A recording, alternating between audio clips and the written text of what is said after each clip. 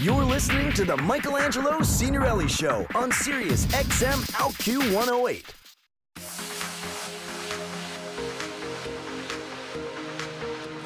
Welcome back. I'm Michelangelo Signorile on Sirius XM LQ 108. Senator Jeff Merkley is the junior United States Senator from Oregon. He was a 5-term member of the Oregon Legislative Assembly, representing House District 47, located in eastern Multnomah County. Within the Portland city limits, served as the Speaker of the Oregon House of Representatives. He defeated 2-term Republican incumbent Gordon Smith in 2008, and he has been on this program before. Today, he introduced the Employment Non-Discrimination Act, reintroduced a bill that would ban discrimination based on sexual orientation, gender identity, and expression all across the country. 29 states in this country still do not have protections that would make sure employers could not fire somebody based on their being gay or transgender. And it has been 20 years that gay activists have been trying to get this kind of legislation passed. We're hoping it'll happen this time around. Senator Merkley, welcome back to the program. Oh, thank you so much. It's great to be with you. You spearheaded this. You co-sponsored this legislation, bipartisan bill. Senator Tammy Baldwin, of course, she's been on the program many times, first openly gay person elected to the U.S. Senate. Senator Harkin, who's been very passionate, Democrat from Iowa on this issue, as well as Senators Kirk and Senator Collins. Senator Kirk of Illinois, a Republican, Senator Collins of Maine, also a Republican. Talk a bit about why the decision was made to reintroduce this now in the Senate. Well, the history on this, as you point out, goes back a long ways. You know, in 1996, we came within one vote of getting employment non-discrimination passed in the U.S. Senate. So that was 17 years ago. And the world's changed quite a bit since then. This bill is way overdue. This is about equality under the law. This is about fundamental fairness. This is about a pursuit of happiness. How can you possibly be a full member of society if you're discriminated against in getting a job? So I just feel a lot of enthusiasm about the prospects. And the reason to reintroduce it is we're now in a new 2-year cycle. And with each 2-year cycle, you have to put the bill back on the table. Last cycle, we had a very good hearing, but we didn't have a committee vote. This time, Senator Harkin has said absolutely, he's committed. There will be a committee vote. I feel like with the bipartisan sponsorship out of the gate, we will get it out of committee, and I think we can get the 60 votes that will probably be required. 51 is all that's required for majority, but 60 if people force us to have to close debate. And I think we have a good chance of getting it done. Has Senator Reid committed to having a floor vote? I mean, I know that you have to have the markup. It's got to get voted out of committee. You just said Senator Harkin's committed to getting a vote in the committee.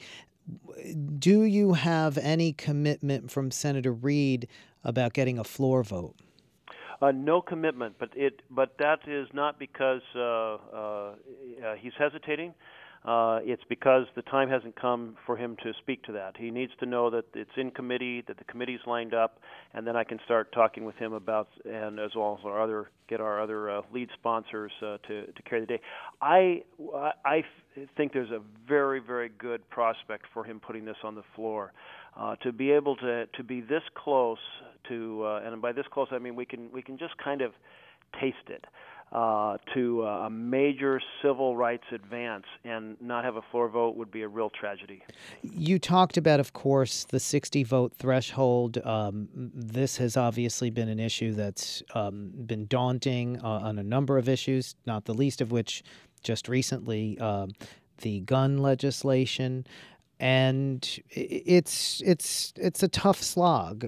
There's been enormous momentum on LGBT rights, though, in recent months. And what we saw on marriage equality was our heads were spinning in the last few weeks as Democrats and then obviously 2 Republicans senators came out for marriage equality. Do you think this has really changed the equation? I think it has. I think when the president announced that he had completed his evolution on marriage equality, and he did it before the election, and he was reelected, people said who hadn't kind of felt comfortable entering the political space said, you know what? I know in my heart that where the right position is, and I've got no excuses. I got to get in there and stand with the place that it holds in my heart. That is on the side of fairness for all Americans. And I think that issue, following on really from the change in the military. I mean, how many reports have there been of great controversy in the military since the military decided to end Don't Ask, Don't Tell and have our GLBT members fully serve without threat of being expelled? I've heard nothing, really nothing, in terms of that being a significant issue. And so here's people had doom and gloom in their minds about the difficulty of such an institution working this out. They're working it out. And there was a tremendous excitement about the fact that we shouldn't stand in the way of people being with and recognized as being with the people that they love. And I feel on employment, it just absolutely resonates for folks that this is right and fair. Many states do have these protections. 29 states do not. But even in the states where there are such protections, it's still necessary to have federal protections. I was just reading today about in your state, in Oregon, a high school principal was fired, his contract not renewed because he said he was gay. Oregon has LGBT inclusive employment statutes, and yet still that didn't cover him, and the need for federal action sometimes is something that you just cannot deny. Well, I'll tell you, the law in Oregon should have covered him, and there may be an enforcement action that I don't know all the details of the case you're speaking to, but I'll tell you, we made it illegal to fire people. I was Speaker of the House. I fought for this bill, and that was in 2007. And it banned all forms of employment and retail discrimination. So I'm going to have to look into the case you just cited. But I can tell you this: things are changing fast in Oregon. We did have a situation where we had a military cemetery that was covered by federal law, not state law. And I called up Secretary Shinseki and said that the female veteran who had her longtime partner who was dying of cancer wanted to be buried together in the Willamette Cemetery, as had her parents, and they had on their marker together forever, and her parents did, and she wanted to be with her loved one together forever, and Secretary Shinseki granted the first ever, and this was just a couple months ago, the first ever permission in that federal territory or federal land within Oregon, and another step forward. But the point you're making about needing federal, absolutely, our Constitution that lays out a promise of pursuit of happiness and equality under law is not a state by state document. And while the court hasn't gotten there yet, and we'll see what happens with the cases they're currently looking at, we should as legislators. And I can tell you, when I was fighting this fight in Oregon, I heard a lot of concerns. And once it was done, once we got in place in 2007, I've never had anyone come to one of my town halls, and I've held hundreds since then, and ever express concern or reservation about fairness and equality in the state of Oregon. And my little girl, not so little now, she's a sophomore in high school, she can't believe that a few years ago you could be discriminated against in housing, in restaurants, in movie theaters, and in employment in the state of Oregon. She can't conceive of a world where that was the case, and may it be so across our nation that our children will will be bewildered by the fact that discrimination existed so recently. Yes, I mean, and she cannot believe it, your daughter, and yet the shocking truth is that just literally across the border into Idaho, where they have no protections, that can be done. Somebody can be fired because they're gay. Yes, and as you pointed out, approximately 30 states, it's still legal to discriminate. You were talking about the bipartisan support. Senator Kirk of Illinois, one of the two Republicans who came forward on marriage equality. The other one is Senator Portman of Ohio, came out, of course, everybody knows, because of his son coming out as gay, he said, 2 years ago. It moved him and changed him. Have you spoken with him or had any commitment from any other Republicans about supporting this legislation? I've had an initial conversation with him and told him I'd be following up as we filed the bill, and we haven't had a chance to talk at greater length. But I can tell you I've sat down with a number of Republicans who have not come out publicly yet. They are still mulling what they're going to do, but I think a very good chance they're going to be supporting this bill. Whether that comes in the form of a co-sponsorship or an affirmative vote when we are on the floor is yet to be seen. But I think that our numbers will be increasing, both in sponsorships and in a floor vote than where we would have been had we had a floor vote even 2 years ago or 4 years ago. My guest, Senator Jeff Merkley of Oregon. I'm Michelangelo Signorile on Sirius XM LQ 108. You were talking about the president and the way that his coming out for marriage equality really shifted momentum, and I think it certainly helped in the states where it was on the ballot. It's helped in changing public opinion. It's done an enormous amount, and the president gets kudos for that and certainly should be applauded for it. But activists have been perplexed and critical of the president on ENDA. They feel that the White House, has said that they're going to be pushing hard on this, but hasn't done that in the past year. Have you had any interaction with the White House on the bill and gotten a commitment from the White House on really helping to spearhead it? My main interaction with the White House has been on their ability, the president's ability, through administrative action, end discrimination for government contractors. And this is something that could be done tomorrow. I think it would be a huge step forward. I've been encouraging the president and his team for several years to take such an action, and I haven't persuaded them yet. You spearheaded a letter that many other senators, Democratic senators, had signed on to, asking him to sign that executive order. Yes, absolutely did, and continue to raise it and push it. I think at this point I don't see an indication the White House is moving on this issue.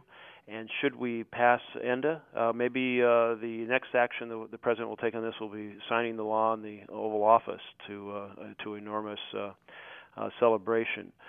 And when I say that, I do think that if we can put out a bipartisan bill out of the Senate, I think we have a chance in the House to move forward. And that's often kind of the next hurdle, if you will. Yes, you get through the Senate, but can you get through the House? Well, I think that many of my Republican colleagues, House colleagues who have stood in the way of this type of fight for fairness, are realizing that they're wrong. They're in the morally wrong position. They're on the wrong side of history. They're on the wrong side of the political movements. They're on the wrong side of connecting with our younger folks who just have no space for this type of discrimination in our society. So with all that in mind, I think we do have a chance of getting the bill moving forward in the House as well. Of course, yes, the House controlled by the Republicans, but there's a belief now that with the Republican Party even on the defensive on this issue, that vote could happen. I want to go back, though, what you were saying about the president and how we could perhaps expect that if the bill gets passed, the president will certainly sign it. He has said he would sign it, would have a celebration, certainly at the White House. But are you believing that the president is not really going to do the work in getting those votes in the Senate, getting votes in the House, really out there doing the work? Because that's the criticism that some of the activists have put forth. Well, I would say in this case, I'm not critical of the White House in that regard. And here's why. I don't think the White House is the key mover or momentum maker for the legislative vote. I think our organizations that believe in fairness and equality are going to be the key in moving their particular home state senators. I believe that the conversation among Senate colleagues across the border, I know that between the 5 original co-sponsors, we'll be talking with every single senator, will be a key factor. I don't think this is an issue where the presidential bully pulpit is going to make the difference. I think it's going to be very much the range of groups that believe in fairness and justice making themselves heard, and then a few key senators who can, maybe some unexpected senators, if they come out and say, I'm on board, it's time to do this, can really create the space for a successful Senate vote. Just on another issue that's sort of related to this, as we brought up a little bit earlier, but I mentioned in the gun legislation, a lot of talk now again about filibuster reform. It's certainly something you've talked about as well. Where do you see that happening now in the wake of the really, I think many of us just enormously, disappointing vote on gun legislation? Yes, I'll tell you, here's the way the conversation has gone. 2 years ago, January 2011, Tom Udall and I were pushing for bold reforms, and we got a gentleman's agreement. That immediately was discredited. 3 months ago, in January, we were pushing for bold reforms, and instead we got a very modest or even small rules changes with the promise of comity, or ITY, and we didn't get comity. We immediately got an attack on the defense secretary nominee, the first ever filibuster of a defense secretary. We had a very highly qualified judge for the D.C. Circuit who was rejected for basically no reason, so this has opened the door to continuing this conversation, not waiting until January 2015, but engaging right now and saying clearly the modest changes didn't do the trick, and we're hurting the executive branch, we're undermining the judiciary, we're failing to be able to even get to the floor some of the key issues. The sequester bill, replacing sequester that's with a logical budget and a set of appropriations, we couldn't get that bill even on the floor. In the case of the gun legislation, we got it on the floor, but we couldn't get the final vote to close debate on the bill. And so in every way, I think there is just a growing level of frustration among groups outside the Capitol, and they're weighing in, a growing frustration among my Senate colleagues, because we have a responsibility to respond to the issues facing America, and we are failing in that responsibility, and we are allowing ourselves to fail by not trying to change the dynamics of the way this place works. And here's the thing, the current rules and the current social contract, which is very different than it was when I first came here in 1976 as an intern, basically mean that there is a huge temptation for the minority, rather than being part of problem solving, to drive paralysis. And they have taken that temptation and succumbed to it, And that is a huge mistake to let that continue. We need the ideas from both parties, problem-solving mentality from both parties to take on these big issues. So I'm going to keep pushing on the filibuster reform, and I think that there is a large number of citizens and groups and colleagues who are all absolutely convinced we've got to do a lot more. Absolutely. And what we need more than anything are leaders, people like yourself who've led on filibuster reform and certainly leading on LGBT equality. Thank you so much for that. And thank you for coming on the program. Oh, you're welcome. Pleasure to be with you. Thank you. Senator Jeff Merkley of Oregon, who today introduced the Employment Non-Discrimination Act, banning discrimination, if it's passed, on the basis of sexual orientation and gender identity. We're back in a couple of minutes. You're listening to the Michelangelo Signorile Show on Sirius XM OutQ 108.